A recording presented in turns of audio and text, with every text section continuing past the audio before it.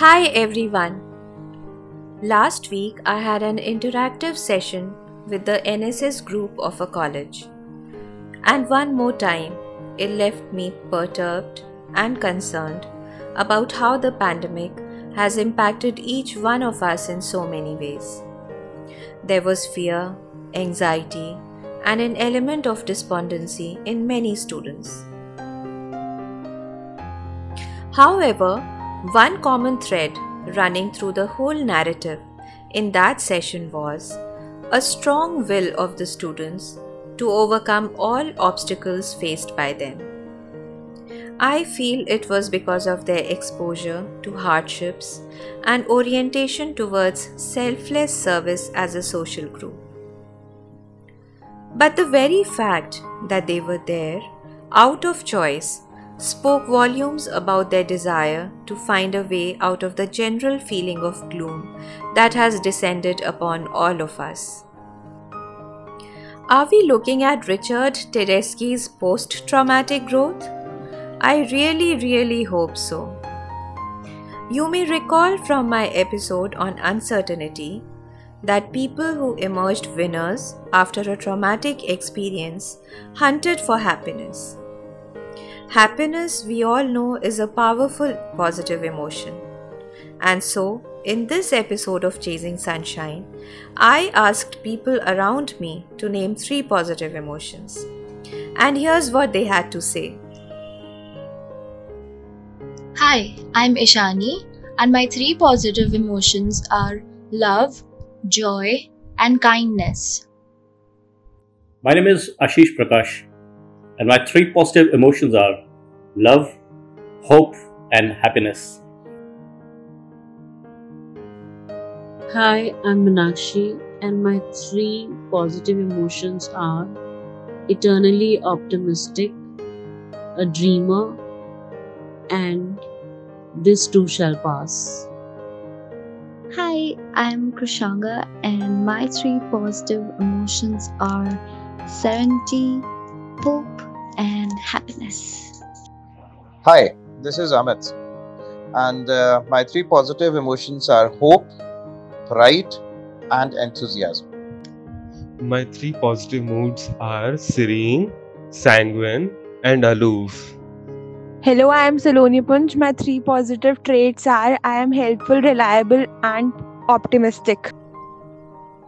I interviewed around 30 people on this question, and the majority of them named joy, hope, and love as their positive emotions. However, positive emotions manifest in many ways, like creativity, awe and inspiration, interest, serenity, gratitude, hope, pride, and amusement. For many years, psychologists have looked at mental well-being more as working with negative emotions. No doubt, working with negative emotions like anxiety and stress is important, but a volume of research shows that experiencing negative emotions puts us in a fight or a flight mode, which, if you pause and reflect, is more of a physiological response. Let me take you through this. Close your eyes for a moment and think about some negative emotions or experiences which were painful for you. What did you do? Did you take it head on or did you retreat in a shell?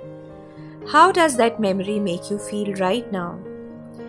Do you feel the tension in your muscles? Do you feel that ache in your heart? What is your body language at this moment? And now let me take you to a time in your life when you were very happy. Maybe a time when you got admission to your preferred choice of college, the first time you came home from the hostel, a time when you had gone trekking, or maybe a time when you were selected for your dream job, got a promotion. How did you feel at that time? Close your eyes and go back to that moment and experience it all over again. Now, is there a smile on your face? Let us pause for a few seconds and soak in the happiness of that memory. Notice your posture, your body language. You're probably more relaxed now, more in a joyful mood. Research shows that positive emotions not only make us more creative, they broaden our contextual as well as perceptual awareness. Barbara Fredrickson, while working on her broaden and build theory of positive emotions in a series of experiments, found that positive emotions lead to better academic results, managerial effectiveness, and most importantly, resilience, much needed in these times.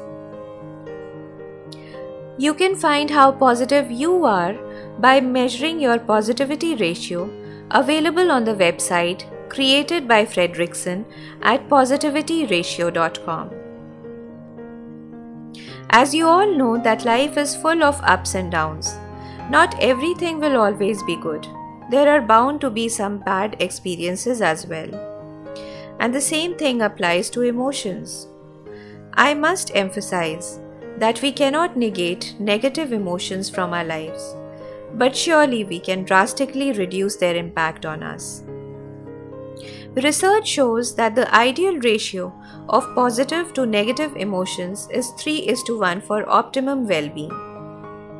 In fact, since our emotions keep changing on a daily basis, I suggest you track your positive emotions day to day to get an idea about where you stand with them through a marker on the website. Now the question arises, how do we inculcate positive emotions? Can we just do it by telling ourselves to be positive all the time? Let me tell you, this is highly unlikely to work. There has to be a conscious, persistent effort to do that. As Fredrickson says, to inculcate positive emotions is similar to moving a river, if not a mountain. But once you do it, they become a part of your life. Let me take you through a couple of ways to do this. Research shows that remembering or reminiscing about a time when we felt a positive emotion brings us to that state of mind. Frequently take time to think about an event from the past that evokes positive emotions. Imagine it to the minutest detail and focus on the intensity and the duration of positive emotions. Another way is to physically imitate the state of positive emotions. Try this. Smile and observe how it makes you feel.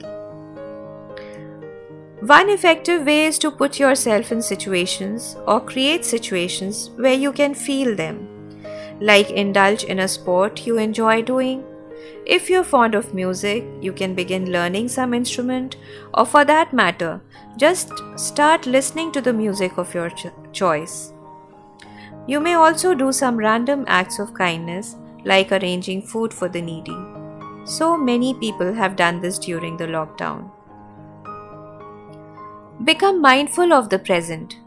Much of our time is lost in ruminating about the past or thinking about the future, and we tend to overlook the small nuances of positivity that surround us in our daily lives.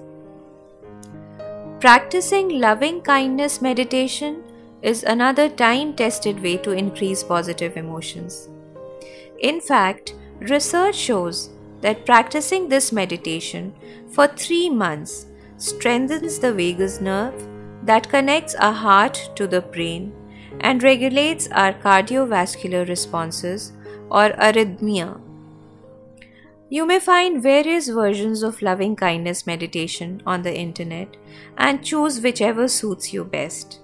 My favorite is that of John Kabat-Zinn.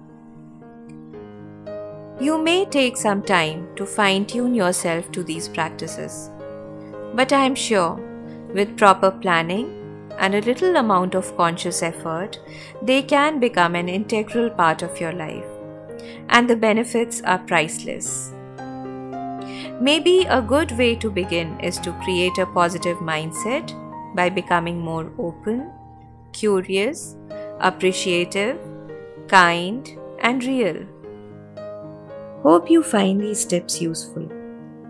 You may give your feedback on the Instagram handle of the podcast, which is chasingsunshine_podcast, or DM me, and follow it for an update on more episodes. Stay positive and stay happy.